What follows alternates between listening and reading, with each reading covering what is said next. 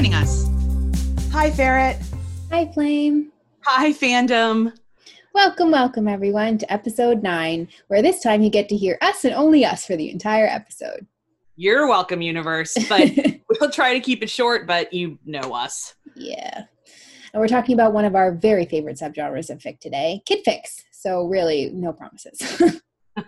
We'll start with a creator corner on how to write kid fic and what we recommend keeping in mind as you do that before launching into the plug and discussing 2 particular stories in the incredible Tales of the Bots verse, Stories Told with Silence, and Bedtime Stories and Nightmares. Then it's time for minis. We've got Animal Corner, where I'm going to stay on topic for once and talk about pets and kids. Professor Flame's History Corner is back with a brief history of zines before we do community talks and hear from you guys.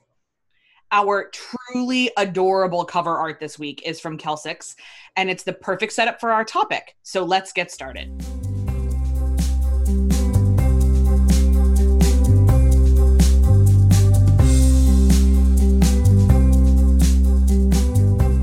Kid fic can be a bit of a divisive topic.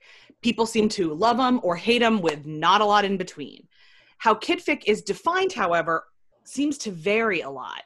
Some people would call anything with a kid in it a kid fic. Some people say the story has to revolve around the kid, but we can all agree that the story has to contain a kid in some way, obvs. And for writers, that means writing kids. Side note really quickly that if there's any artists that want to come on the pod and talk about drawing kids, we would love to talk to you. We're going to talk about a few things in this segment: how kids talk, how kids think and act, and how to write parents. First up, how kids talk. I highly recommend doing a little research if you're writing a kid and you don't have one to base this on.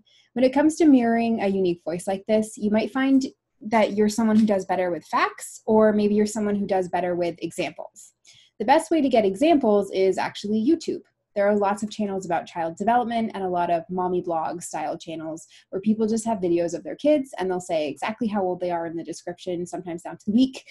If your fictional kid is 4 years old, just Google video 4-year-old talking and just watch a few hits. It's good to get sort of a broad example because it will vary from kid to kid. And somewhere in there, you'll find the right voice for your kid and it will help get your head in the right place.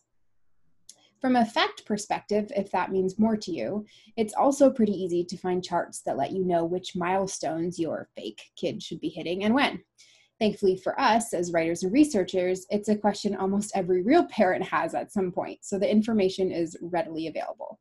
There's also an entire field of linguistic study called child language acquisition that investigates how kids learn and develop language.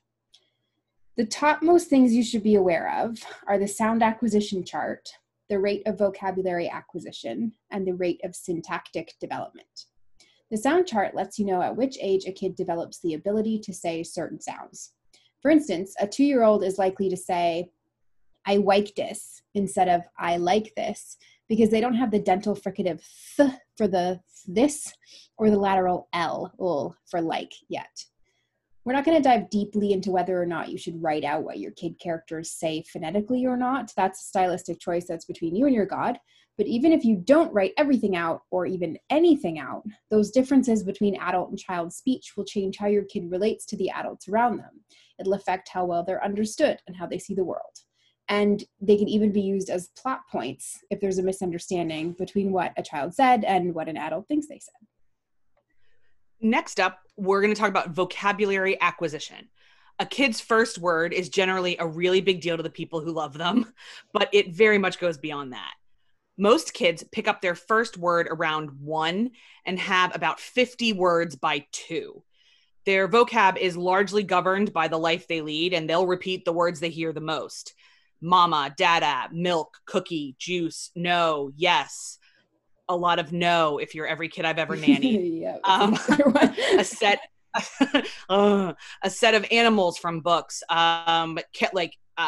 characters from TV shows. We get a lot of Dora. You hear that word a lot from kids who watch a lot of Dora the Explorer. Relative words like aunt, uncle, nana are common in the first 50. If your fictional 2-year-old is talking, think about what words that they would have heard enough to acquire instead of just what words they would have been exposed to. It's not a kid hears a thing once and then speaks. Even if Tony has an eidetic memory, child brains need to hear things in repetition. So he can't speak in full sentences at 2. Just don't do it. The older they get, the more likely it is that they'll parrot back a word that they've heard just once. This is a wonderful running gag. But also keep in mind that kids comprehend before they produce. So they'll generally understand, do you want more juice, before they can even say juice. So this is a good reminder that in general, production doesn't equal intelligence or comprehension. Kids frequently get frustrated and upset when it's assumed that they don't understand something simply because they can't say it. They also generally react badly when their mispronounced words are echoed back to them. It sounds to them like mocking, even though they wouldn't know that word. In their underlying representation, i.e. the way the word is formed in their mind, they know it's like and not like, but they can't make their mouth make that sound yet. So mocking a kid for saying like and not knowing what they mean when they say something is a surefire way to get on their bad side. You can use this in your stories. It's a really quick way to demonstrate a shorthand of a character who understands children versus somebody who doesn't. That's a really quick shorthand. By age 2, kids will start combining sets of 2 words into little sentences, like me up, more juice. These syntactic changes can be the places where poorly written kids show the worst, to be honest. A 3-year-old won't be talking in complete sentences with adverbial phrases and embedded clauses, but a 5-year-old doesn't say me up. Kids under 5 are practically changing every day where it comes to language. And even after 5, you'll see changes all the way into teenhood and beyond. And I'll remind you here of all the other conversations that Ferret and I have had about language and how it moves and the function it serves in society. 10-year-olds talk differently today than they did when I was 10. And so that is kind of a thing too. If you're writing a 1990s fic or a 1960s fic, you know this innately, but just be especially careful of it with kids. This means that in order to write kids accurately, you do have to be precise about where you're drawing these examples from and what your research is telling you. Language plasticity declines around 12 years old. So before that, kids are language sponges, and they're picking up everything they hear and turning it into data. This is a huge trope in most storytelling, especially when adults curse in front of a child. And the differences that different families have and what profanity means. And Mrs. So-and-so said this word and my mommy hates it, because that's a lot of they gather every piece of linguistic data they can to try to help them make sense of their own world. That's just how their brains work. We're going to link some things in the show notes, but if you're writing a kid and you want them to be accurate, your best bet is to search for information specific to their age. A lot of what we've said has been general because it changes so much. So it's out there by the barrel load. I promise you can find stuff even for the specific month that your kid is. And we'll give some broad things in the show notes and then take that as a way to guide you where to find the information that's specific for the kid that you're writing. So now we're going to pivot into talking about how kids think and act. This will affect how they interact with the other kids and adults in the story, or what their narrative voice is like if a child is your POV character. Just like with language, kids are sponges for concepts, but they don't always have the context or experience to understand what it is they're absorbing. Fundamentally, kids are extremely self-absorbed in the sense that they lack the ability to understand things outside their own experiences. It takes time and practice and coaching for them to acquire empathy or even understand the concept that other people are, in fact, other people with their own wishes, goals, and preferences that may be different from theirs. They basically see everyone else as an NPC for a while. Kids are also programmed to learn as much as possible, as fast as possible, which means they're often fueled by curiosity. This leads to things like the endless why game, where if you've ever known a kid under 6, you've almost certainly played that game. And asking embarrassing questions of people like, what's that on your face? Or why is your dress inside out? When other people would politely ignore those things. Beyond language milestones, consider other milestones too. When do babies first smile, laugh, grasp a finger, point, look where you're pointing? These are all things we might write casually without consideration, but you might actually be surprised to find that some things are earlier than you think and some are later.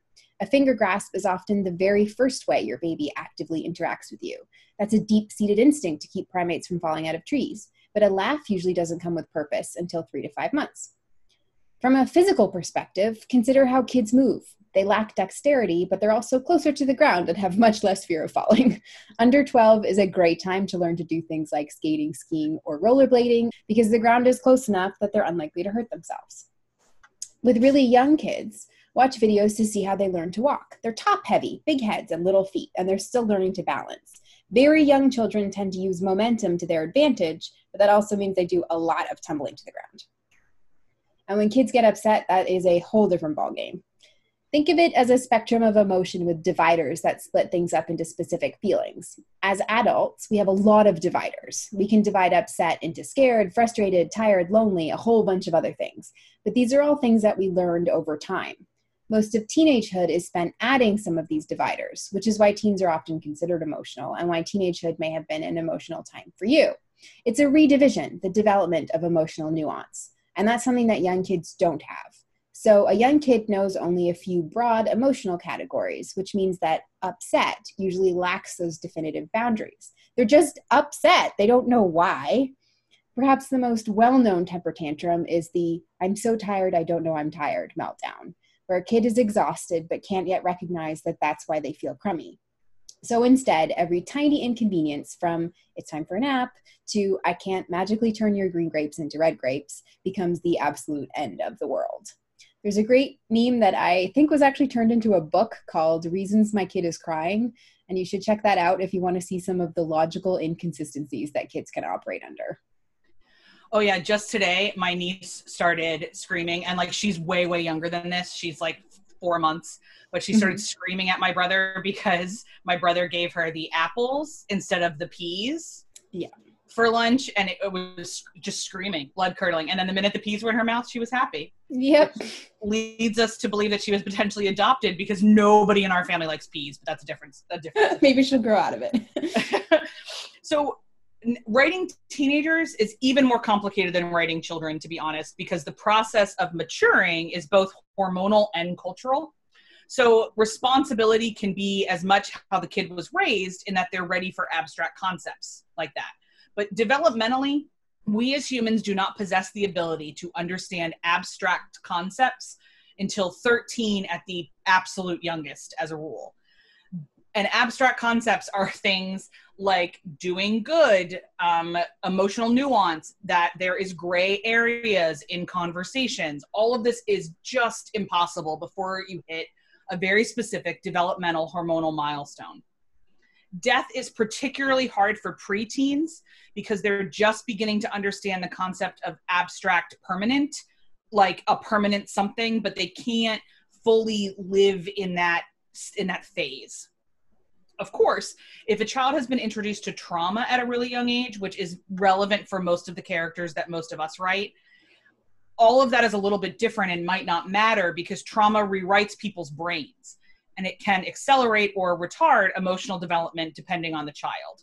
This would be particularly important, for instance, if you had canon that Howard was abusive to Tony, or that you take Clint's comic storyline of having an abusive family, Bruce's abusive father, or like the Red Room for Nat, and kind of just, if you want to play with those specifically, understand that trauma is a separate bullet point underneath all of this. So let's do some really broad brushstrokes, though. Teens are often stuck between adulthood and they are craving to be adult, but they still need comfort like a child. A teenager frequently doesn't understand what's happening in their own skin or necessarily feel in control of it. It's like what Ferret was saying earlier about the dividers. But whether this was true for you in particular or not, the process of adolescence is a process of rapid hormonal change. And it's very, very normal for somebody to feel very confident in who they are and like who their friends are and everything at like 9 a.m. And then by 2 a.m. something has changed and everything has crumbled. And that doesn't mean the child is weak or that the child is dramatic. It probably means there was a hormonal imbalance at the exact wrong moment. And coping skills are something we have to learn for our emotions. They're not innate. So, for instance, when we think about the MCU in particular, or Marvel, this misunderstanding of your own body is one of the reasons that Peter Parker works really well as a character, as a teenager specifically, because the way he has to learn to control his powers is a really good allegory for having to control his hormones. Voices change, bodies change, things feel mysterious, sexuality is a question. Menstruation, for example, is starting younger and younger. The average age in the US was in the 1990s was 14, and now it's 11, for example. And a lot of foods that we all eat have antibiotics and chemicals that adversely affect adolescent development in particular. And everyone keeps talking about the future to these kids, especially in America. You start getting asked what you want to be when you grow up when you're like 2. And by the time you hit like 7th grade in the United States, it's entirely possible that you are preparing specifically for college. So you are 11 or 12 years old. And this is the same in Northern Ireland, for instance. You take an exam at 11 years old that literally sets you up if you're going to go to university or not. But it's very common these days in westernized countries for us to put insane amounts of pressure on 11 to 13-year-olds to know what they want to do when they are 40. They can't grasp the future. Their bodies, their hormones, their chemistry, it literally doesn't let them. And so it's this petrifying and yet exciting thing that they don't know how to deal with. So it's everything is possible and yet nothing is possible at the same time. I know this makes you all want to go back and relive your adolescence. But maybe if you've never thought about it before, this might explain some of why it was a hellscape for you. Perhaps it was wonderful. And I always love to hear when people had positive adolescent experiences. Mine were generally not. So I love it that mine is maybe not normal. Anyway, unlike with children where the references on the internet might be really helpful, the references for teenagers might be less so, especially because with teenagers in particular, Hollywood has really kind of fucked us all up here because the average age of somebody playing a teenager in Hollywood is like 25. In Not Another Teen Movie, Chris Evans filmed it when he was 26. So like it doesn't, the bodies look weird. Everything looks odd. Now, TikTok, definitely your friend. YouTube, your friend. But also remember the cultural realities of teenagers the cultural realities affect teenagers often more than young children in terms of personality and hobbies and vocal tics and things like that. It varies a little bit more the older that people. So teenagers are now Generation Z. And there is loads of data out there also about how that generation is reacting to the world versus millennials, which are, early to mid 20s to mid 30s versus Gen X, which is mid 30s to early, to late 40s, those kind of broad categories. But generations are their own cultures. So if you're really looking to write a teenager and you in particular are in your 30s right now, teenagers now don't react to things or the world the same way we did when we were younger because the world has literally changed at least 27 times. So doing a quick Google around about some of the more common patterned reactions might be really helpful as you're thinking about it.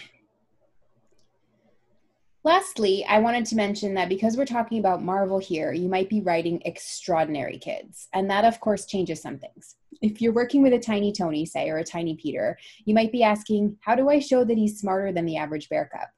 You may have also heard a lot of people say that they don't like reading kid fic because of too perfect, precocious children. Well, while there's no one-size-fits-all answer, I can confidently say, don't just write them as an adult in tiny form. No matter how brilliant a child is, unless this is a physical de-aging situation where he's quite literally a tiny adult, children lack necessary experience and development that makes them different from adults, even if they're geniuses. What most people actually mean when they complain about precocious children in fic isn't that the kid is too smart, but that the kid lacks a childlike view of the world to contextualize their intelligence. A brilliant child may master long division at 4, but will still think that kissing is yucky and that Santa is real. Precocious children can show signs of genius in different ways.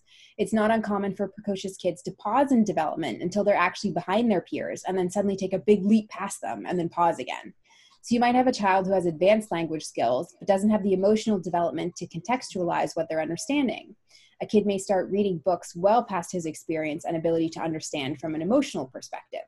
Even though he can understand fundamentally what the words mean, he can't contextualize them. It's not uncommon for a child who is precocious in, say, math and science to struggle with emotional and social development and even be behind his peers in that regard. So if you're writing a brilliant kid and you're not sure how to show that they're still a kid, think about context and perspective. Show their areas of inexperience due to lack of life, or restrictions from parents, or a 4-foot-tall view of the world. Give them areas where they do struggle, and consider that gifted kids of all ages often struggle with the very concept of struggling and prefer to avoid things they find hard because they're used to so many, quote, hard things being easy for them. Also, don't forget that some stages are pretty written in stone. Kids need developed enough eyes to read, developed enough mouths to speak, developed enough bodies to move, and developed enough brains to manage emotional complexity. And all of that just takes time. Some intelligence is learned through experience, and you can show that in your story to give your kids depth. And while we're talking about depth, my final note here is that your kids don't have to have depth, just as no character in your fic really needs to. If all you want is a glorified bag of flour and a papoose with a smile painted on it, then go for it. But if your goal is, as a creator, is to create convincing kids with enough depth and complexity that they feel like characters and not like props, these are some things you might want to think about. I mean, we all love glorified bags of flour. So just... I never had to do that thing in school where you had to like have a fake baby and take care of it. That was like a classic class thing. Like some kids did eggs and some have like the complicated fake babies that actually like cry and report things back to computers and stuff. But I know that like some classes did bags of flour as their fake babies. Yeah, I had one year where it was like the really fancy electronic babies and one year where it was bags of flour. Nice. So, yeah. They were really concerned with teenage pregnancy in my school. Yeah, mine not so much. So we're going to also, I mean, if we're going to write kid fic, right, we also are innately writing parents. And parents may seem like one of those things where it's really easy to write them because, like, you know, the kids are the challenging part. But I've found just as many descriptions of parents in fics that have made me want to head desk that we wanted to take just a couple seconds to, again, just offer some things to consider.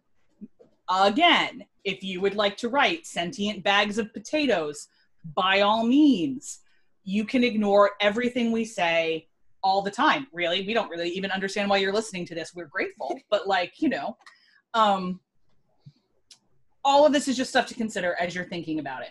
If your goal is to write a really rich, realized, emotionally complex story, here are some character beats to think of.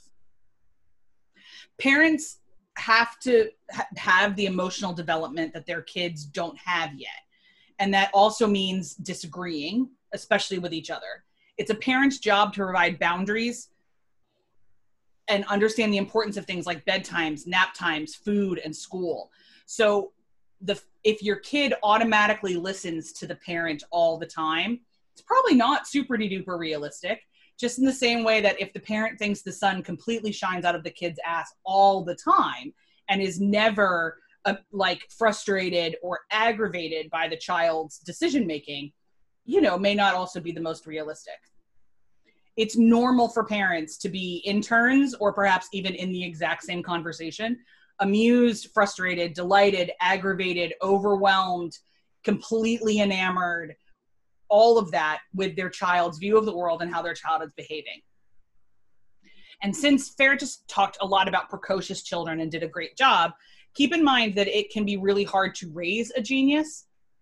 They struggle to maintain potentially relationships with their peers. If you don't believe me, by the way, go ahead and search on Twitter at any point in time for like gifted and talented children. There's always a thread going around of people who were raised or labeled gifted and talented when they were younger. And now that they are in their 20s, 30s, 40s, they are emotionally crippled by anxiety. They are telling a lot of tales about what life was like for them as a child. So there's that kind of data out there too.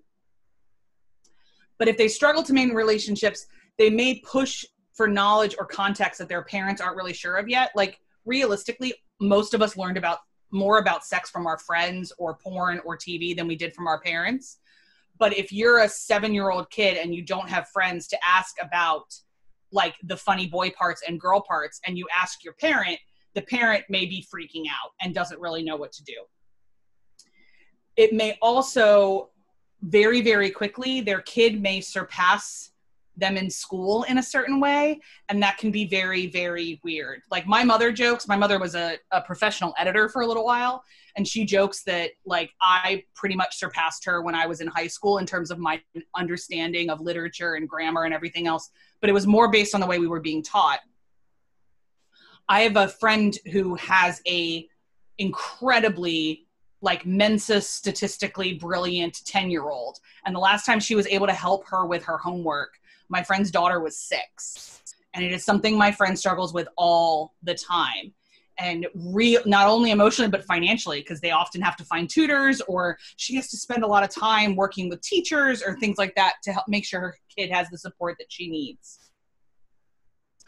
Teens are also going through the stage of developing independence. So from a parent perspective, that can be really hard. Teens are pushing boundaries and discovering who they are, and often are discovering who they are in opposition to their parents. A very common, reality is that mothers and daughters really struggle during adolescence because the one of the primary definitions of womanhood in a girl's life is often her mother, but she's got a lot of other data around her to determine what womanhood looks like. And the same with masculinity or maleness, and then of course we have teenagers who are potentially transitioning, potentially trans teenagers, all of those kind of other things, and their relationship with potentially cis parents. And then you have the whole idea of teenagers leaving the nest. I don't know a whole lot of parents that actually feel like their kid is totally ready for life to leave house permanently at 17. Even if they'll tell you that they're permanently ready, they'll still up late and worried and freaking out and all those kind of other things. Becoming an adult is a process that we treat as something like it's a fixed point in time, but it's actually an elongated process. I, for instance, am still not fully an adult, but I have been legally one for many years and living on my own. But if there's still a funny smell in my garbage disposal and I don't know what to do about it, I still call my dad. Like it's kind of, adulthood is an evolutionary process, and parents often struggle with that evolution as much as their kids do. The process of becoming, by the way, friends with your kids is something a lot of parents of adult children talk about. And there's lots of articles and things like that. How do you transition from being a disciplinarian to being a sounding board to being a friend? What does that look like? All of that could be really fascinating, especially if you're writing a college fic. So one of the most important things that I would say to remember when you're writing a parent fic, again, if you care about being realistic, you might not hit fast forward, is that parents all the time are terrified, overwhelmed, or confused at given times, especially depending on the age of their child. Parenting in teens means a lot of conversations that may seem really mundane, but having Steve and Tony debate where Peter is going to go to preschool is a completely normal kind of conversation. And that eats quite a lot of words if you're writing for an event with a word count and a deadline, and it's not like I'm speaking from experience. No way, definitely not. Definitely not. Neither of us have ever stretched, ever. I have never just created a scene because I needed 5,000 more words. Ever. It's super normal for parents to miss their friends and to miss going out as adults and to miss being an adult and not a parent. Tony, as a dad, can be completely besotted with his kid and really miss having time to work uninterrupted in the workshop. Nat could really love being a mom and miss the way her body used to work before she had a kid. Speaking of bodies, pregnancy is hard. Infertility is real, and not everyone wants to be a parent regardless if they have kids or not. It's completely valid to have a fic where the characters get pregnant and it's not automatically happy. Bonding is also not immediate after birth, regardless if the kid is planned or not, adopted or not. Many birth givers struggle with postpartum depression, and many new parents struggle with fears and frustrations also because they're not sleeping. There's also a lot of stigma and guilt around not feeling like perfect parents or even what is a perfect parent. And something as simple as sounding as breastfeeding can be completely immersive for some parents, leading to guilt and frustration or social ostracization. If these are things you want to explore, you should. I love reading those kind of things, especially because so many of my friends have children and are exploring these kind of things in their lives. And if we like seeing ourselves in the page and in the things that we love, like we talked about last episode, this is an element of very common to my life that I like seeing on the page. You don't have to write perfect parents who are happy and adore their children all the time. If your goal is realism, adding pain, fear, or frustration, or anger, or regret are all normal adult emotions that are part of parenting. And actually, because both Farrah and I really love the complicated fics about parenting so much, we are going to explore those complicated feelings a little bit more in our next section, The Plug.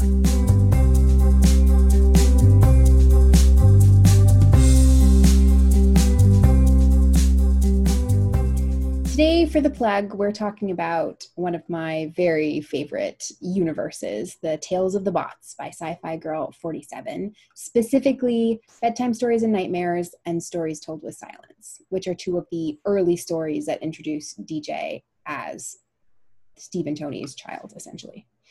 These stories are special to me because Sci's works were the very first ones that I read in Stony, and they set me up with a lot of the way that I feel about them, my other ships, the characters I like, the types of tropes and stories I look for. All of that was kind of born from this first place. My first fic was actually in Toasterverse, which is a different verse of hers, 4 or 5 Reasons for Kidnapping Tony Stark. But after I devoured that, I went right on to read all of Tales of the Bots and still adore it and still think it has some of the best parenting, the best kids, the best complicated Steve Tony characterization that just nails it, the best team, some of the best OCs ever. And it just, I just love it. I still love it. So I asked Flame to read it so that we could talk about it today. And I'm really excited to do so.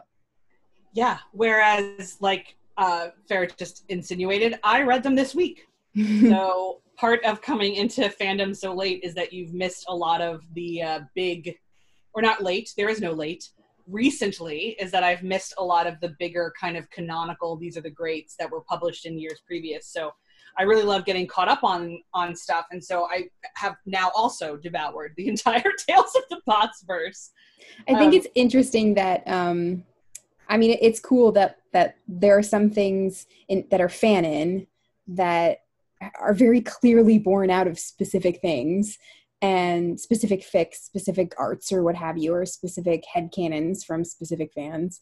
But you hit a point in time where the origins of them are lost and people just take them as gospel. I have to do this. I'm so sorry, people. I have to do this. I did this on Discord and I got yelled at, but Butterfingers is not a real bot. There are not 3 bots, there are 2 bots. And part of the reason why people think there's a 3rd bot is because bless her, Sci always puts 3 bots in the stories. And I think that Tales of the Bots and Toasterverse are to blame for so much of fandom thinking that Butterfingers is a separate bot when it's actually just a nickname Tony uses for dummy once. Canonically, there are only 2 bots. And I'm sorry if that broke something within you, but I feel like it's important that people are aware of it. By all means, put Butterfingers in your stories. But Dummy and you are the only 2 bots in canon. Do you feel better? I feel better. I had to get it off my chest. Now is the time. It's happened. It's over. Anyone who needs to wipe that from your memories, now is the time to do it. And we're going to move on. Yeah, I'm still going to write 3 bots. So, I don't care. But I'm also the person that, like, when I read that Clint hid in the vents, I just assumed that I forgot a scene in the Avengers. Right. So, like, I know. I was like, oh, these people watch the movies more than I do. He must hide in the vents. Oh, no, wait. Fandom just invented that. So yeah, and I mean, there's a history of Tony and Roombas, and most of that was started by Sci. So if you haven't read Sci-Fi Girl stuff, then you're missing out on all of the birth of the great Roomba adoration in fandom. Interesting. And you and I have both put Tony and Roombas in our fics. So. Yeah, Joshua is an homage both to Saber's squirrel Joshua from CN and to the Roombas. Also to my own Roomba, whose name is Glen Coco, and his battery is dead, but I still love him. Because he goes Glen Coco? Yeah, he's even got little stickers on him that say, "You go, Glen Coco." Oh, I love it. He needs a lot of encouragement because he's like a version 1 Roomba and he's not that great, but he's a part of the family. We love him. I have a Roomba in my very first fic that Tony invents entirely to prove a point to Pepper and beat Ornery. So. That sounds on brand. as on brand. Yeah. So so in terms Speaking of of bots. speaking of bots, so I will say for me, the thing that I took away in terms of parenting, the thing that I took away the most, and the kind of my very first gut reaction was that Tony cannot accept that there are multiple versions of parenthood in a way that Steve innately understands. Yeah. And when I headcanon this, and I have no idea if Cy thought of this, but when I headcanon this makes complete sense to me because Tony was raised in, as far as we know, even canonically, vague isolation from other adults. Like, he didn't really, there wasn't a neighborhood that he grew up in. There wasn't, like, he saw Howard, and then he saw Stain. And, like, those, and he saw Jarvis-ish, but, like, really, it was Howard. Whereas Steve grew up in the 40s in Brooklyn and probably interacted with, like, 30 kinds of fathers on a daily basis. Right. And so he would have a deeper understanding just innately that, like, of course there's different ways to be a dad. Of course you're not going to be Howard. And all Tony can see is not only his own pain of Howard and his own neuroses, but, like, this calcification of that this was the only way to be a dad. And a huge part of Tony's journey in this whole verse is learning how to be a dad and not Howard. Yeah. It's really, you know, he struggles with the very concept of having something that he can't protect or fix or control or keep safe in the same way that he could when Dummy was a bot, because he doesn't trust himself to be that protective person. He doesn't know how. He never felt safe when he was a child. So how can he make another child feel safe? It feels outside of his toolbox.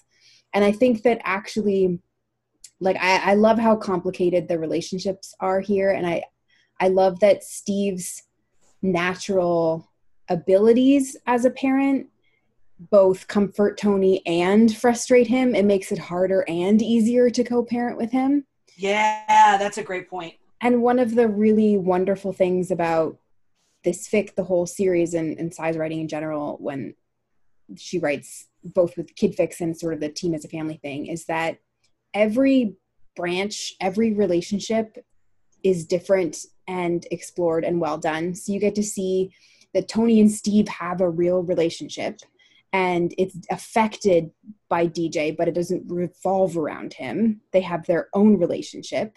Tony has a relationship with DJ. Steve has a relationship with DJ. They have a family unit as the three of them. And then especially as you continue to read on in the series, DJ has a relationship with each of the other Avengers.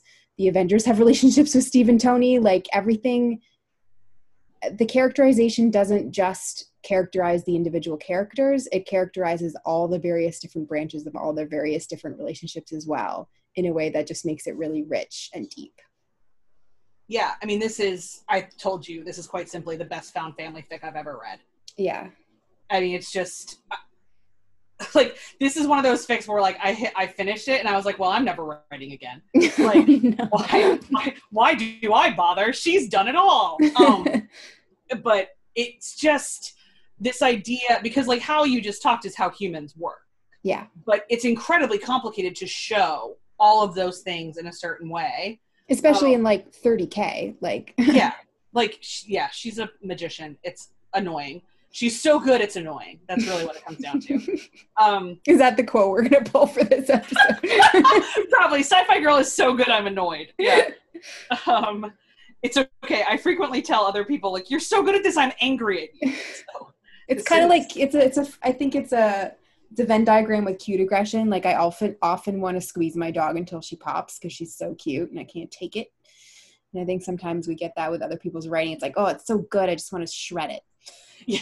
Well, once so I got a comment, I got a Go comment ahead. that someone wanted to print my fic out, crumple it up, and eat it. And that was their way of showing affection. So, sure. All Yeah. God's children. yeah, Yep. it's valid. It's valid. I So hope they I did. think, if they did, please let us know. Yeah. And please come onto the pod and talk to Yeah, us have about you- digesting Tell us, paper. have you ever eaten a fic? How did it feel? I think, so in terms of, like, Steve and Tony in particular, Mhm. and in their relationship, I like that they were established-ish when this all started happening. Like, this was still pretty fresh, and so they were building something together as the two of them that then was interrupted, but like instead of just then focusing on them as parents, like she essentially just acknowledged this detour, and like they still, like, it passes the, like, whatever the parental equivalent of the Bechdel test is. It's like they still have conversations about them that's not about DJ in a way that, like, I mean, you said this already, but I'm just gonna say it again, but that feels that like led them to still being them as characters. Like, this is a canon adjacent fic. Like, this, he's still Iron Man, there's still Cap, there's still the Avengers, and all of those dynamics still have to happen regardless of DJ. I particularly noticed that and saw that in all of the interactions with the CPS agent. Yeah. And in how, like, I love that Coulson just took care of that, because of course he did. Yeah.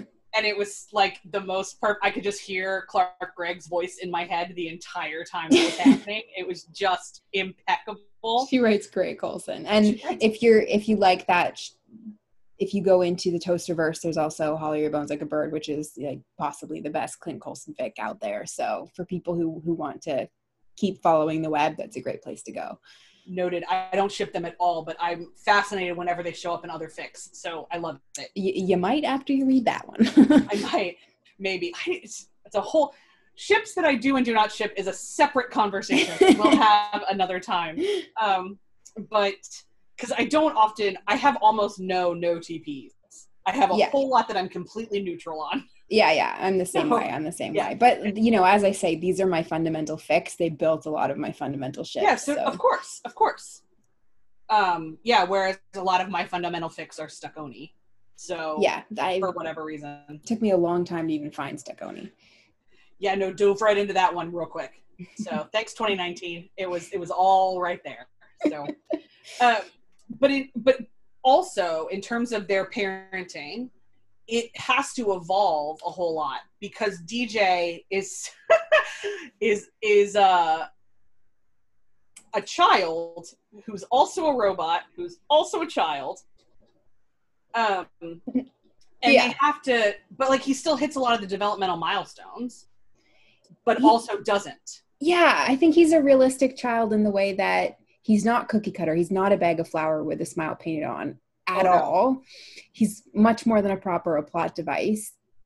And he's challenging and complicated, and in many ways very not normal, if you know what I mean by normal. Like, most kids are not also robots, so I think we can safely say he's not a normal child. I would like to just categorically say that no other child is also a robot except Vicky from Small Wonder. Like, I think this and that are kind of it. So, we can confidently acknowledge that.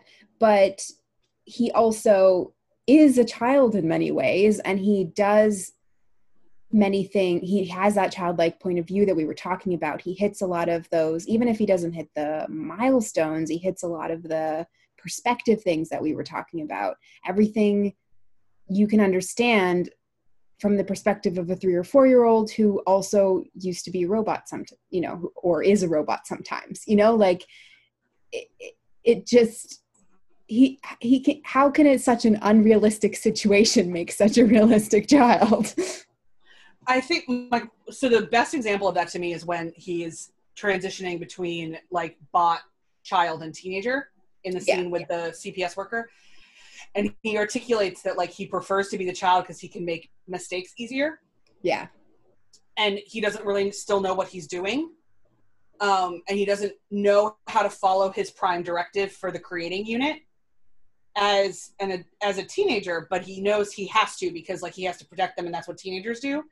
But he doesn't really know how to do that, so he prefers being a kid because he can get away with more. Yeah. And he can make mistakes. And I just wonder, like, how many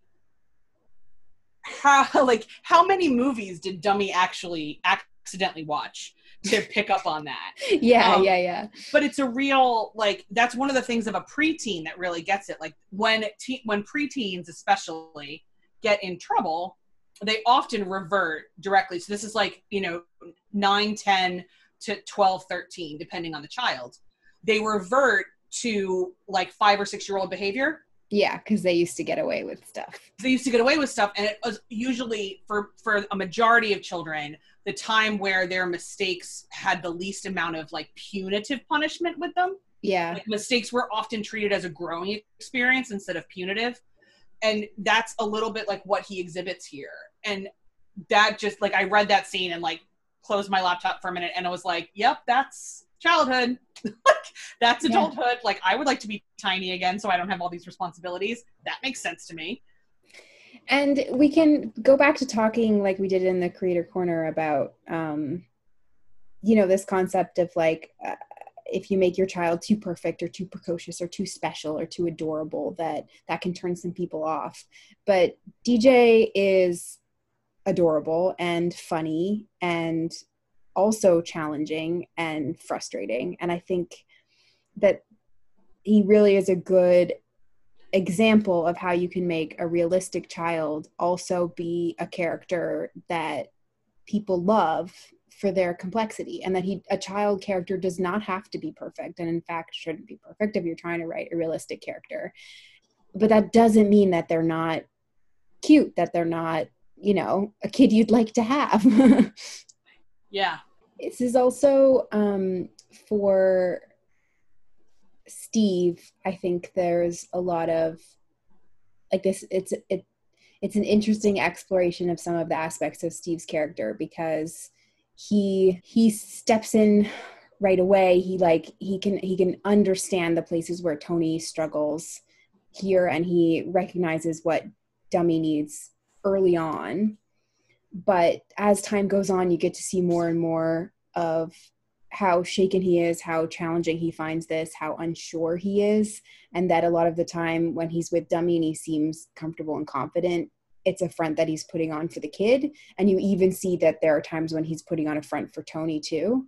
And the more that's challenged, and also the more of himself that he lets Tony see, the more you get to see that it isn't easy for him. He just has a good understanding of putting what the child needs ahead of his own emotional satisfaction.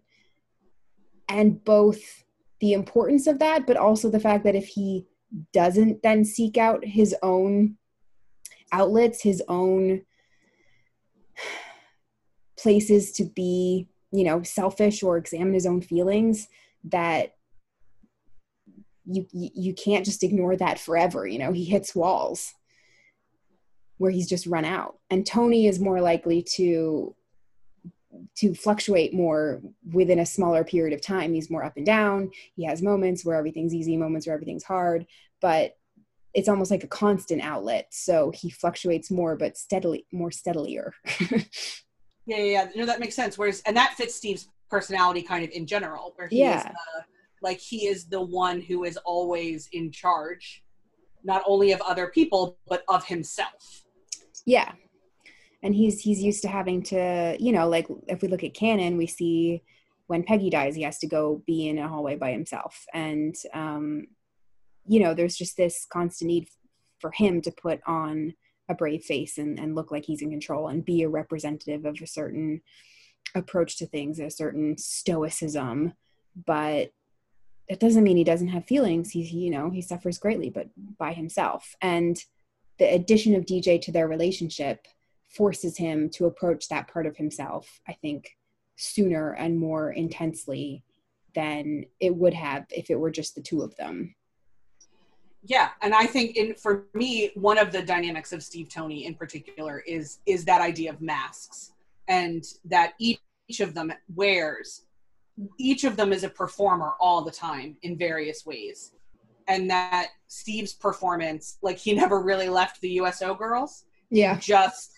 He just transitioned roles. He just went from spandex to Kevlar, and it's still a performance because fundamentally he's lonely and in pain. Yeah. Like all the time. And the people that he can let those masks down with, like in canon, we know it's Nat and Sam and Bucky and Tony, like they're the ones that teach him how to be himself in a way as they reflect him back to himself. And that sounds messy, but I hope that was clear. Yeah. And DJ becomes a part of that in this as well, that DJ reflects back to Steve part of the caretaker that Steve attempts to be as Cap. And DJ lets him be it as Steve in a really, like, DJ has no idea who Cap is and doesn't really care. Especially at the beginning. Like, Dummy understands that Cap is a role, but, like, not in the same way that anybody else does. And the Steve-ness of Steve is what's significantly more important to that relationship than anything else. And I think that allows him then to be more vulnerable with Tony quicker than he would have. And their apology scenes were some of my favorite as well. Like, hey, I really fucked this up. Yeah, we're going to work this out together because none of us know what we're doing. Yeah. There's a great way of having, there's still emotional development. There's still an arc there, and Cy still writes, misunderstandings and the kinds of tropes that we like to read in a fic that's ultimately a romance. But with this layer of adult communication, which means, it is at times honest, it is at times dishonest, even sometimes to, oneself. But it's there. It's not just a complete vacuum of communication. It's a real attempt, even if it's not always successful. There's something else. Sorry, go ahead. There's something else that I would say is a trope of found kid fics, and that's the concept of it only being temporary. And I think that's an interesting thing to explore, that it comes into play in de-aging fics as well. Though with de-aging fics, the expectation from the reader is it sort of has to be temporary. Whereas with this one, you really are kind of torn during the first fic if you want him to be a bot again or not. Like, he's such, I don't know. I think that the reader feels as much as Tony and Steve do, that if they were asked to choose, they wouldn't be able to.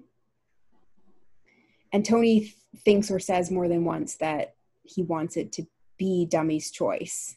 And then ultimately, obviously, it ends up essentially being his choice.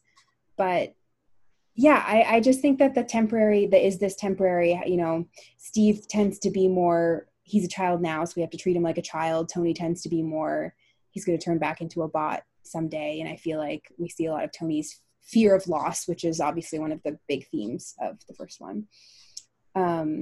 And also, like, weirdly, but as a foster pet mama, I've had about 70 foster pets. And this idea of loving something temporary is something that I'm really connected to. And I get asked more than any other question when I tell people that I'm a foster. People say, oh my God, I would fall in love with them. I couldn't possibly do it. And my answer is always, yeah, I fall in love with them. Of course I fall in love with them. I care for them. I love them very deeply. But I know that they're here temporarily. So my love isn't lessened by the fact that I know they're leaving. And I don't think I love them any less, but I do love them differently, I guess. And part of that love is being happy when they leave, because I know that they're going, onto their actual life, and that it opens up space for me to be a transition space for some other animal in need. And I think that's something that, that feeling of temporariness is something that all parents face, because they know, as you were talking before, they're going to have to transition from being a parent to being a friend. And when you have one of these fics where it's like, here's a kid, we don't know what's going to happen with it, you get that like dialed up to 3 million. Yeah, and then you add this into their lives are very, like, the threat of death constantly. Yeah. Is always temporary in a way. Like, it's one of the, I mean, we can all talk about that. That's the reason that Tony flew himself into the nuke hole, like, death is such a it feel like, to quote Hamilton, like, I imagine death so much it feels more like a memory. Like, they know what that is intimately, that life is really fleeting, and Tony always wants to kind of like jumpstart that. Yeah. And like, fine, like, let's just get it over with. And it totally changes when you have something that relies on you now. Yeah. And that's part of his journey in the whole work, actually, is how to remain himself and still live for other people, and what that kind of looks like. And arguably that's his journey in canon. So yeah. And there's this question of like, you know, if you sacrifice yourself for other people, there's validity in that, but there's also the question of, you know, who's going to be there to save them now that you're gone, kind of thing. Yeah. That matters too. And when you've got this singular life that is, you know, your family, your piece of your heart, then, you know, how do you now make those judgment calls about what sacrifice is the most important sacrifice? Wow, we got deep here. We did. Oh my gosh. Well, I mean, this is the thing. This fic explored so much. Yeah. That if you were like me and you didn't read this before, we cannot recommend it highly enough. Not only for the kid parent aspect, but please read it just for Coulson. So it's just so perfect. It like made me ache. And we'd love to hear what you think about anything we brought up, anything we didn't bring up. I mean, this is a masterwork, so obviously we missed things. And it's a conversation I'd love to keep going. And I want to hear, you know, on all the things on this episode, but also for this, parents who read these stories, do you feel differently? Like, how did they affect you? Or, you know, maybe some people read this before they had kids and they have kids now. And, you know, those are some perspectives I would absolutely love to hear from. Absolutely. So hit us up in all the usual places.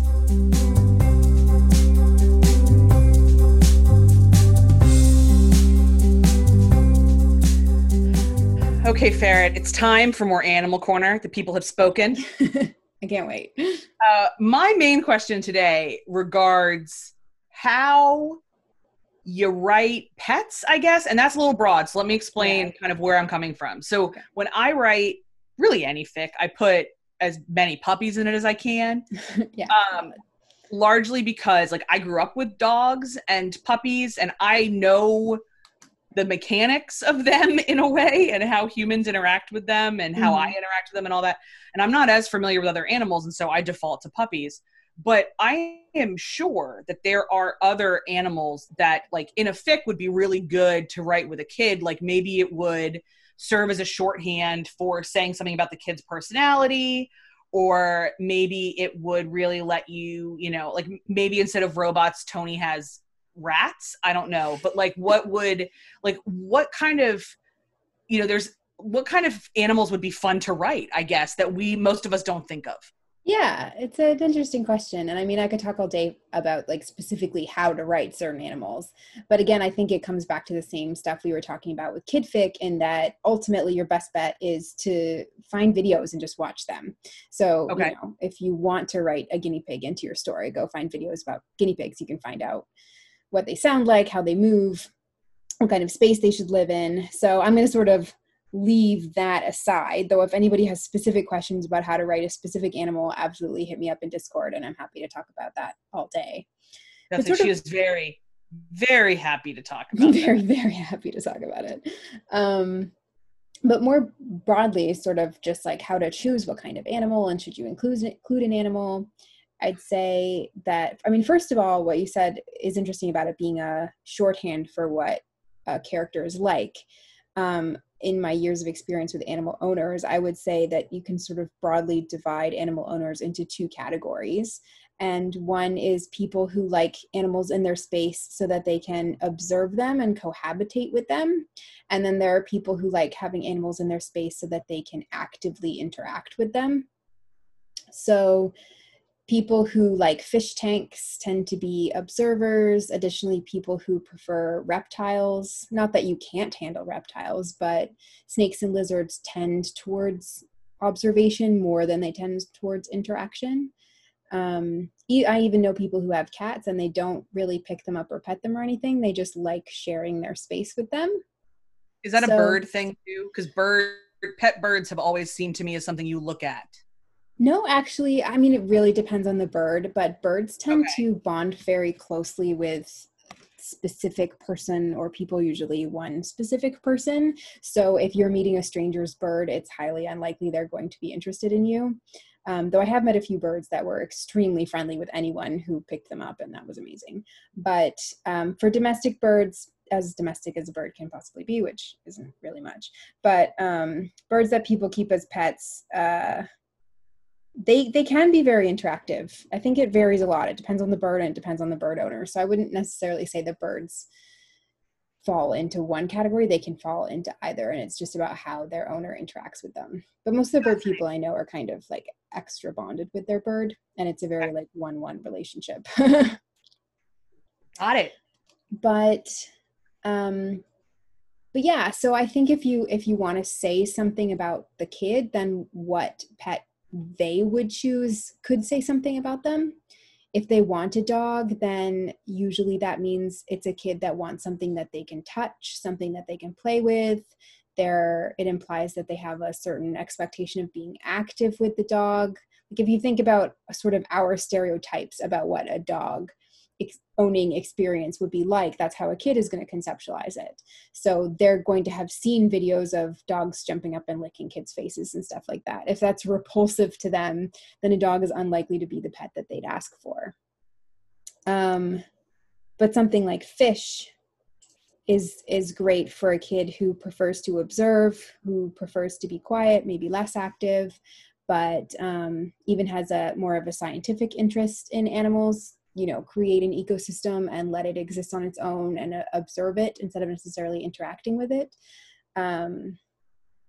Even altering it is, buying plants and stuff like that to make up the aquarium. That can be a hobby and a passion, but it's a very different category than sitting on a floor with a cat in your lap and kissing their face. You know what I mean?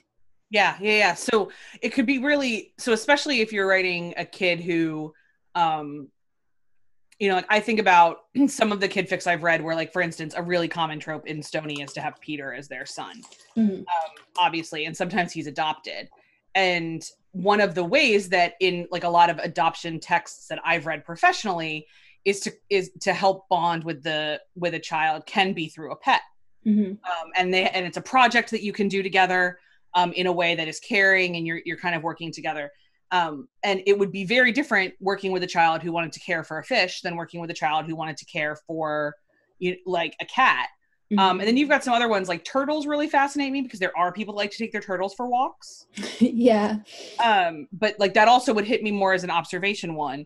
So I guess it could be, it sounds to me like it could be a lot more creative than we as fic writers often seem to give it credit for, if that makes sense. Yeah, I think there's a lot of depth that you could explore there. And I do think that just like with kids, animals sometimes aren't really characters in the story. They're just kind of like a plot device or an empty placeholder to sort of represent something else.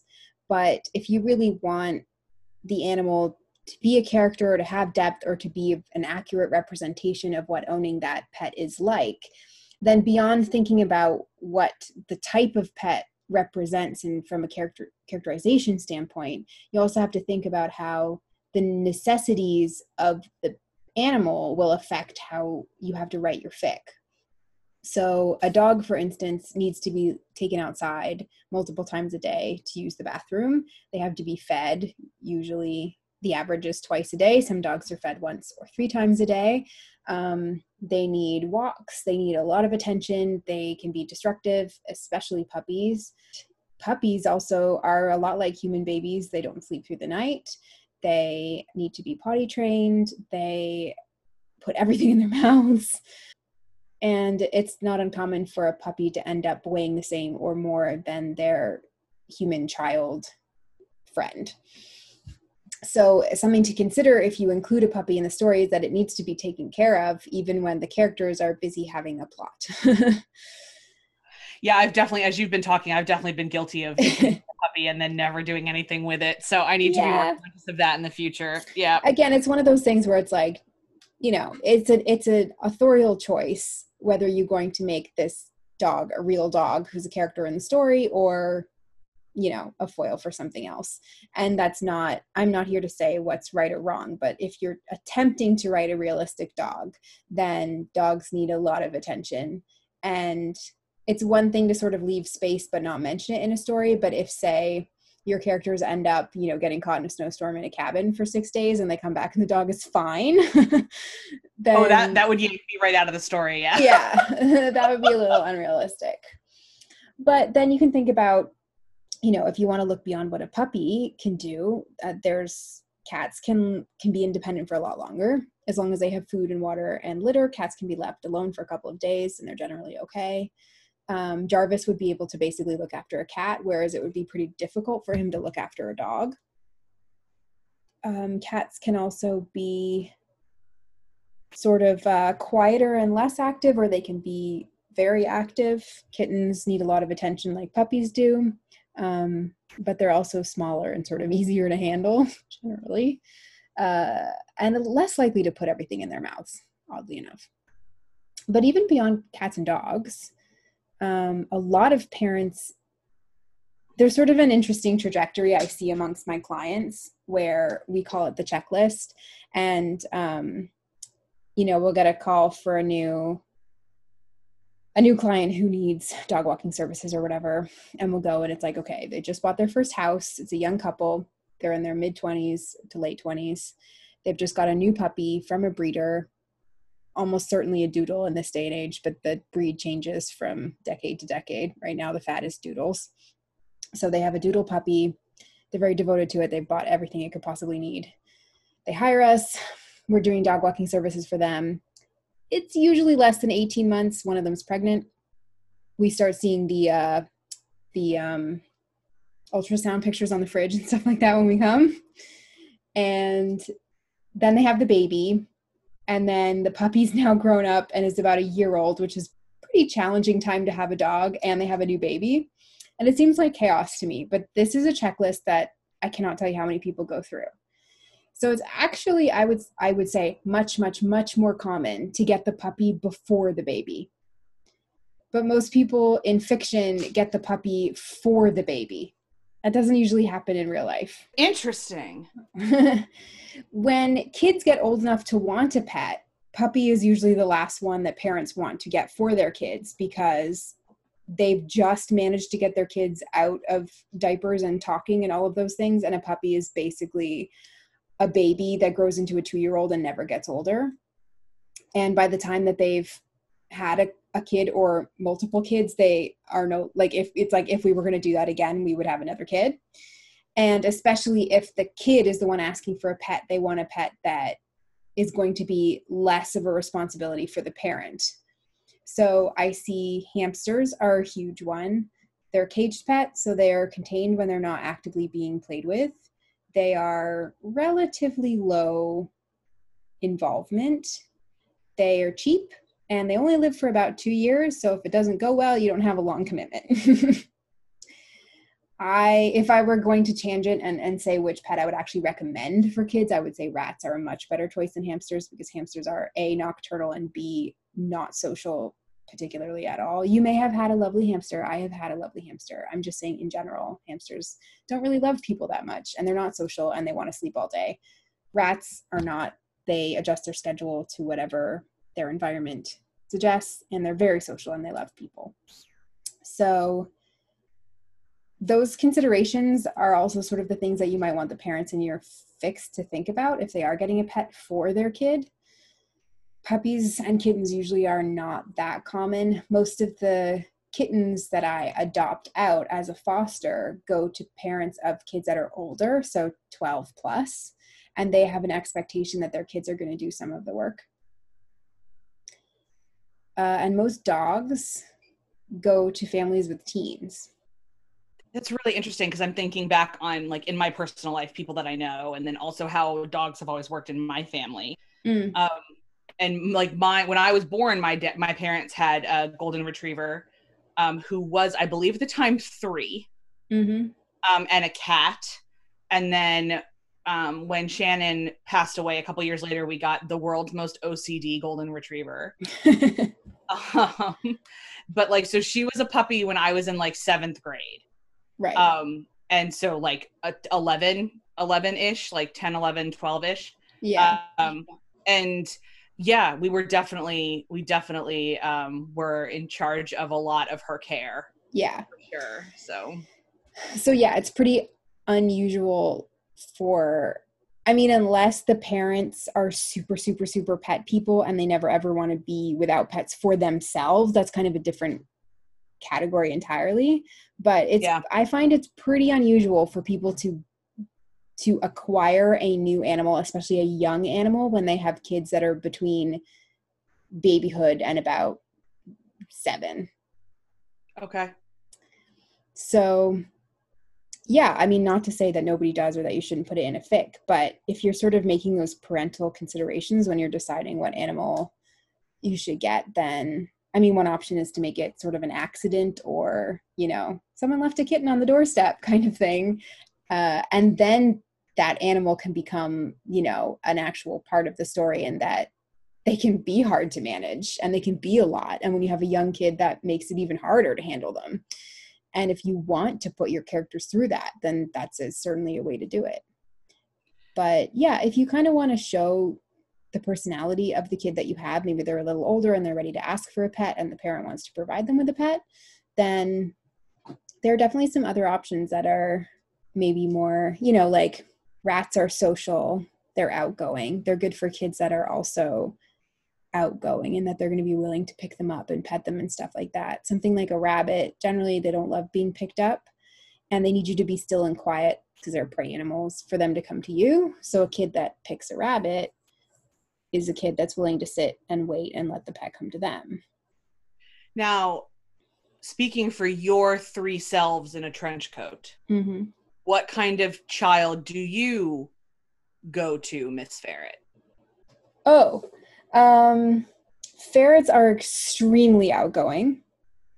I've never met a ferret that was afraid of anything. They're like basically invincible. So I actually love ferrets for kids in that, like I used to actually teach an education outreach class at a humane society. And I would go and I talk about rescue and I talk about how kids can get engaged with rescue and the difference between rescuing an animal and buying an animal. And we would talk about rats and rat care because their classroom had pet rats that some of their pet rats were actually provided by my rescue, and that was a whole big thing. But I would bring my ferrets. I had 3 ferrets at the time, and I would give them a talk about ferrets because most of them had never seen a ferret before. And I would talk about how unbelievably difficult ferrets are to care for, because they take a huge amount of effort and energy. They need a lot of cleaning. They need a lot of space. They need a lot of mental stimulation. And then I would basically throw a bunch of tunnels into the middle of the room, hand out the 3 ferrets to the kids that could remember 3 trivia facts from my speech. And then I'd just sit on the table and let them go hog wild, because I was never worried that the ferrets would get hurt because they're completely indestructible. And they don't care how you pick them up.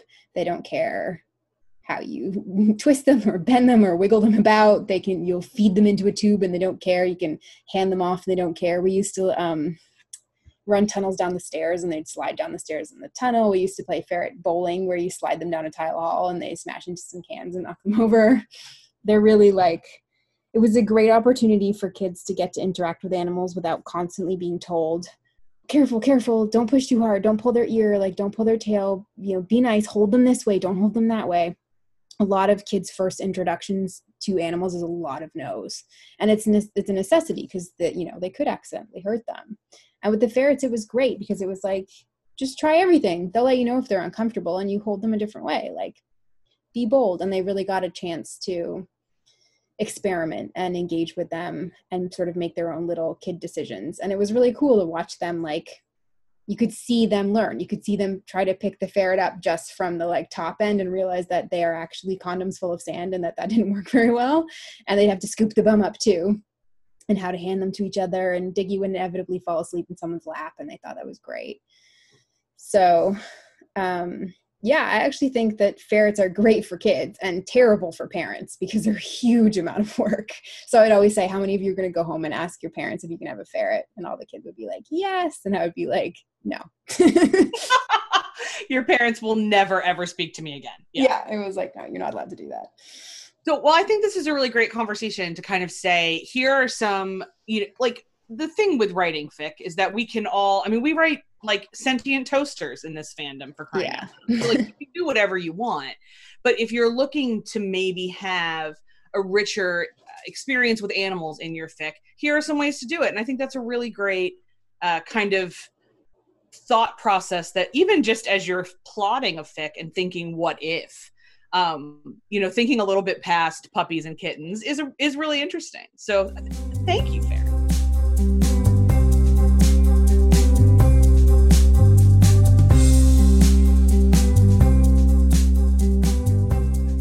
So before we transition into a couple other minis after that incredible animal talk, we just want to offer 2 quick notes. First of all, we do have a rec list for this particular episode that is full of kid fic, art, and fic, and it is our longest list since the BDSM fic. So it appears that Farrah and I are not the only people that love this particular subgenre.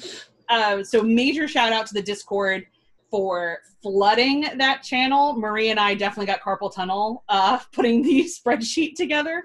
So thanks so much for that. Also, this would normally be the section of the podcast in which we talk about what you guys said to us in the past couple weeks. And what we've really noticed is that there was quite a lot of very personal responses to last episode's content. I personally got a couple direct messages. There was a lot of chat on our server about how it was a very helpful episode to a lot of people. And it really made them examine some of their own biases. And it all felt very intimate enough that we don't feel comfortable reading anything out specifically. But we want everyone who's already listened and responded to know that we deeply, deeply appreciate that you went there with us and that you engaged and that you have been incredibly responsive and respectful to the 4 people who shared such vulnerability with us, and we can all continue to learn in such a beautiful way. We're really, really grateful. And we will, whenever you listen to those episodes, whether it is when they aired, which is in the summer of 2020, or you're listening to this sometime in the far future. In the future. We would still love to know, always, what you think about episodes. So if you're catching up with us, never, ever hesitate to drop in to the Discord server or into our Tumblr asks or into wherever our I think our Twitter DMs are open. I don't even know. But what is Twitter? We sometimes remember we have. Do we have an Instagram? We have an Instagram, yes, that I occasionally update. Guys, this is a labor of love. But we always want to hear what you think, so never hesitate to let us know.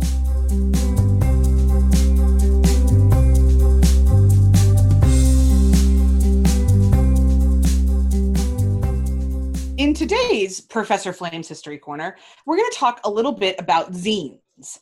A zine, by the way, is basically a self-published, small circulation collection of works for a certain community. It is not a commercial entity. That is what magazines are for. And instead, the zine, the creation themselves and the community, like that's the point of the zine. Although, to be honest, the definition of a zine is that it calls itself a zine. So there's some flexibility there, like your mileage may vary on what this actually looks like. But there is a real important fandom element to a zine because the very first things to be called zines were actually based around sci-fi. Other short publications at the time, and even now, are pamphlets or handouts or just general ephemera. But zine and fanzine are interchangeable because the relationship is so strong. So zines have been around since at least the 1930s in the United States. There's some argument that in the UK they happened a little bit before this, but let's stick with the US for now, just because I know that for sure. So 1930s, and the very first kind of acknowledged one within American fandom studies is the Comet, which was collated by the Science Correspondence Club in Chicago. Because the way this used to work is that you literally wrote away sent a self-addressed stamped envelope. I don't know if anybody, like, you know, kids ask your parents, but if anybody remembers those commercials from when you were growing up, and that was like, and mail away a self-addressed stamp envelope to this P.O. box and get your moon shoes. A good old SAS. Yes, which is exactly which is zines. That's what you used to do. They weren't subscription services. There wasn't the infrastructure for that. You wrote away every single quarter or whatever. So there were a bunch of other ones in the 40s and 50s. And to be honest, zines were the first Discord servers of fandom. It was through them that fanfic circulated, that headcanons were born, that debates happened between fans. Before there was Zanga and LiveJournal and fanfic and AO3, there were zines. The most famous one, arguably, is Spockanalia, which launched in 1967. And it marked a significant shift in the relationship between fans and creators in general. For example, a letter writing campaign that was launched kind of through the zine led to the original Star Trek show being renewed for a further season. That's the first time that it ever happened. So these guys are the original, you know, hashtag save our show. And that happened through a zine. So truly, everything old is new again. Fandom is like the weather in Texas. If you don't like it, just give it a few minutes and it'll change. And we just kind of keep recycling the same patterns over and over again. But anyway, digress. The 70s and 80s saw zines going from sci-fi kind of more into music and lifestyle. So the punk scene in particular in Los Angeles and New York and London is generally acknowledged as this wide producer of zines. And I'll tell you what, the zine collection at the British Library is wild. Like, just the, like, you know, hand scrawled notes of interviews with the Sex Pistols that, like, people just photocopied on mimeograph machines and you paid 5 cents for, and it got mailed to your house. Like, it's just the most basic, I love this thing, and so I'm creating this thing in just a really, really visceral way. I love looking at zines. They're just fascinating to me. So the 90s added a feminist flair to the art form, and we see a lot of Riot Girl zines. And if you aren't familiar with Riot Girl, please, I should be saying, sorry, Riot Girl. Please educate yourself on that movement. It is utterly amazing. And then, of course, the internet happened. And the best collection of kind of online zines, especially, but also of the Riot Girl zines, so gender-based zines. The biggest collection is at Duke University, and most of their collection is digitized. So I've thrown the link in the show notes, and you can have a good old flick through. So there is now online zines about everything, including Marvel. As of this recording, according to fan lore, there are 63 Marvel fandom zines, and we will link them in the show notes for you to check out.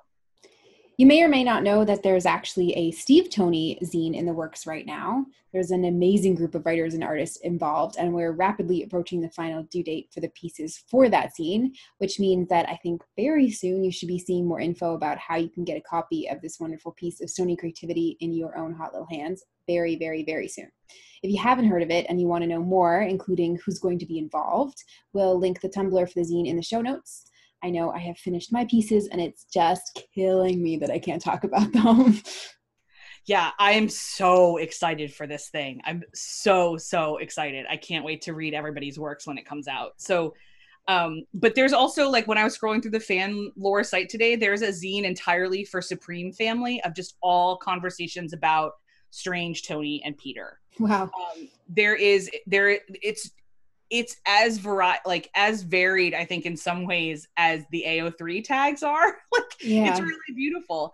So zines are a huge part of fandom history and current fandom life that a lot of fans may never have encountered. I've found throughout a lot of my academic studies into how people communicate, zines are frequently kind of dismissed because they're made by fans for fans as a community. But you all know that here we celebrate fans, obviously, and we think that how we come together as a community and create these characters that we love is a really, really beautiful mark of how we do life together. And zines are a massive part of how we've always done that.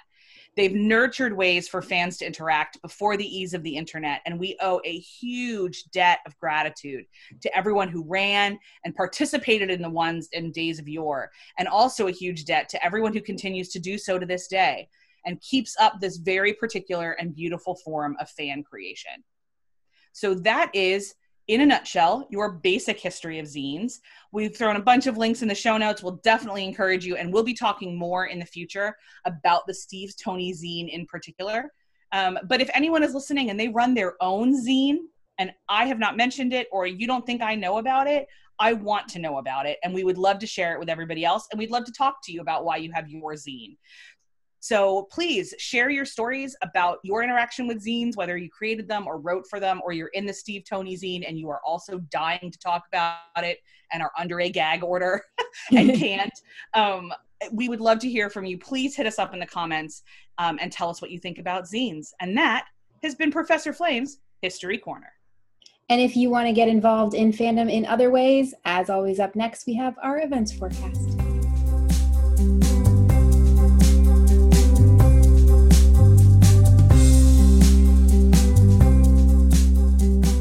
Hi fandom, this is Only More Love, here once again to tell you all about what's going on challenge-wise in a Marvel fandom near you. A brief note before I begin with the current events. You'll be able to find everything I mention in this forecast linked and explained in the show notes of each episode over on podonthesuit.com. Okay, so now for the numerous and fun events that are happening. We talked about the various initiatives springing up to try and raise money for Black Lives Matter last time. Creators, signups have arrived. Marvel Fans for BLM signups will run until June 28th, with Browsing Week opening on June 29th and running till July 5th. And finally, the auction itself will take place July 6th through July 12th. Another initiative happening is the Pan Fandom BLM Equality Auction, which runs on Dreamwidth. Offers have been posted and can be browsed and bid on until June 26th. The Tiny Reverse Bang is underway. Its submission period just started and will go on until July 10th, while the round itself is set to last until September for Big Bang season. Steve Tony artists, show us your talent. We want to love it. The FanWorks Like It's 2012 Prompt Fest just hit the 1 month left mark this week.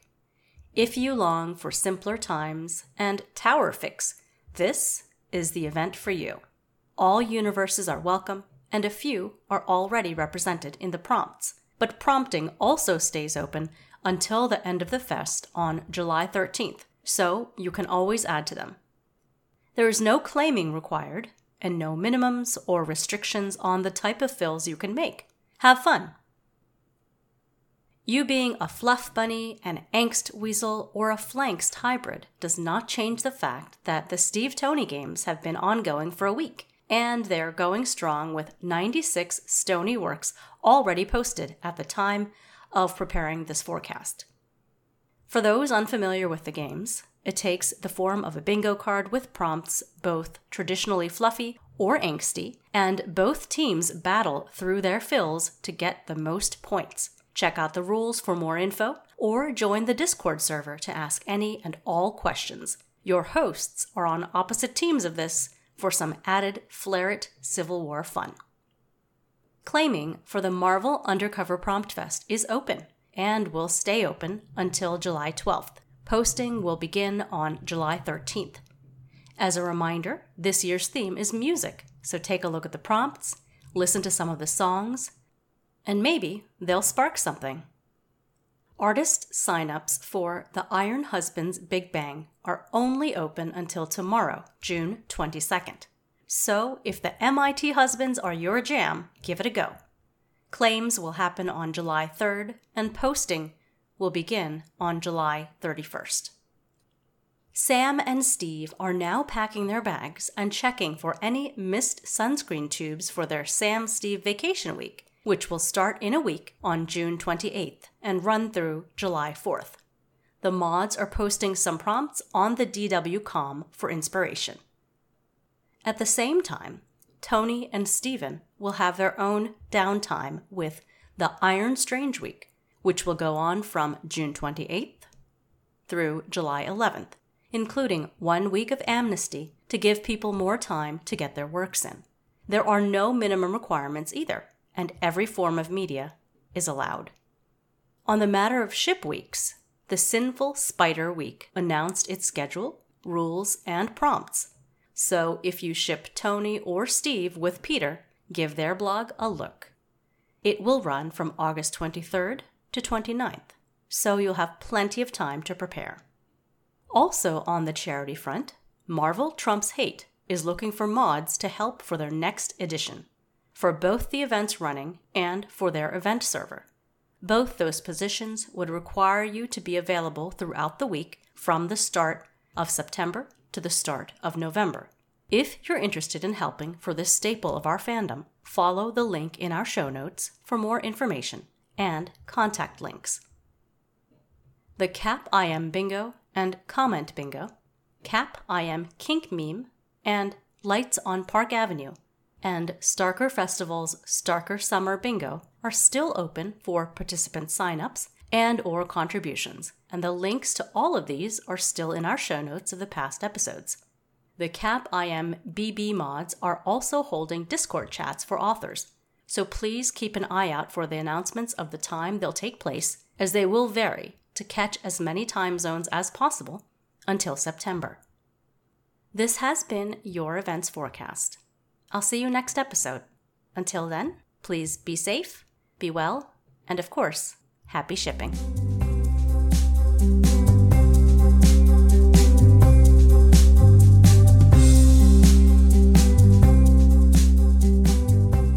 Hello, fandom. This is Iron Lawyer. And I'm Catalina Hart, aka Cat, and we are here to update you on the ongoing Steve Tony games. First, we'd like to thank everyone who has participated so far. You have all blown our expectations out of the water. We had some very exciting first 2 weeks of the games. Before we continue, here's a quick reminder how the games work. Both teams share a bingo card and create works for the prompts. Creating for prompts that are marked as typically belonging to the other team earns you double points. There are also several bonus prompts you can include to maximize points, and best of all, you don't need to sign up and can create for both teams if you want. We are recording this on Friday, and the current scores are 695 to 667 for Team Angst, but we're sure the scores are rising as we speak. If you want to see the current scores more often than our once-a-week scoreboard posts, you can join our Discord or check out the official Phil's spreadsheet, which comes with links to all the wonderful creations you have made. There are 106 fills in total at the moment. The honor of the first submitted fill went to Team Angst, but Team Fluff didn't take long to catch up and managed to get the first bingo and the first blackout of the games. At the moment, both teams have 7 bingos and 1 blackout. One thing we are very happy about is that everyone is taking chances in creating for smaller universes and even trying out new fanwork types for them. So far, Team Angst has created for 16 different canon universes that are neither the MCU nor the main comics universe 616, and Team Fluff has created for 15 such universes. The fanwork types submitted for Team Angst so far are fic, art, podfic, vids, edits, playlists, and rec lists. Team Fluff is still missing podfics and vids. If the type of fan work you do hasn't been listed, feel free to check in with the mods to see if it's able to be submitted. We love seeing all the different types of fan works we haven't even thought of. Likewise, we love that people have submitted works that aren't in English. At the moment, we have 1 German poem, 1 French fic, 1 Spanish, 1 Portuguese, and 1 Japanese playlist. Remember that for fics and playlists, non-English works get a bonus point. Team Fluff were the first to claim the team achievement points for all canon reference bonus prompts used, for all AU and tropes bonus prompts used, and for all kink bonus prompts used. Team Angst has claimed the canon reference points as well, but is still missing Aliens Make Them Do It for the AU and tropes team achievement and Blindfold for the kink bonus prompts. We would also like to give a special shout out to the people who have managed to create fills for the maximum number of points. Sadistic Sparkle submitted 3 works, a playlist, art, and fic. And Jebia and Be the Flame each submitted a fic worth 14 points. All 5 of these fills were for Team Fluff. Congratulations! This is it from us for now. We'll be back next episode with more Steve Tony Games updates. Until then, happy creating!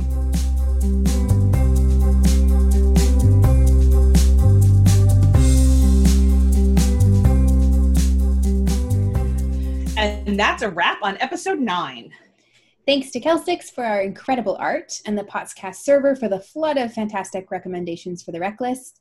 Of course, to our Potscast staff for keeping the wheels on the wagon. And thanks to Sci-Fi Girl 47 for providing our plug fic today. Check the show notes for links.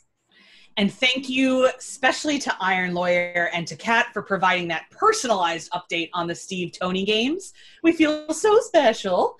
Also, all of you need to join Team Fluff. Join Team Angst. Team No, Angst. join We're Team win. Fluff. You want to be on the winning team, and Team Angst You want to join Team Fluff. We have cake. We have spreadsheets. It's awesome.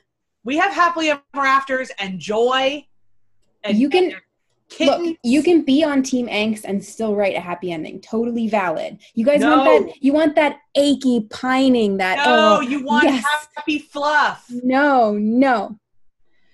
So the flair at Civil War will continue for the length of the games. Join Team Fluff. Team Angst. And moving on, don't forget, Steve's birthday is coming up. Believe it or not, guys, it is almost July. Oh my God, I cannot relate to that. It sounds fake, but okay. But we want to celebrate Steve's birthday as amazingly as we celebrated Tony's birthday. We have an AO3 collection. The link will be in the notes. If you create something that can go on AO3, please post it there. If you post something on Tumblr, please at us, the pot on the suit Tumblr, as well as the tag HBD Steve 2020, because as I'm sure you're all aware, Tumblr is garbage for tags, and we're really afraid we lost people last time, so we would much prefer it if you could add us. We are going to do our best to find everybody, but if in doubt, you can also DM it to us, send us an ask, what have you. We really, really, really don't want to miss things, so let us know. Get creative. All creations and engagement with Steve's birthday are welcome. You can do art, fic, people bake stuff, make a card, do an animation, write a text to Steve about how much you love him, anything. We also really, really loved last time some of you sent us your amazing feelings on Tony's ships. We want the same thing from Steve. Let us know, do you love Steve Sam? Are you into Steve Bucky? Something else I haven't even thought of. We want to hear about all your favorite Steves, rare pairs, versions of Steve. Hey, write an amazing article about how much you love pre-serum Steve. I want to hear that. And we will get them right on air. So we can't wait to see what you make, and we can't wait to celebrate Steve's birthday. And then, as always, thanks to you for your comments, questions, engagements. This is, as we say every single episode, your fandom podcast. And we want to make it the very best that it can be for you.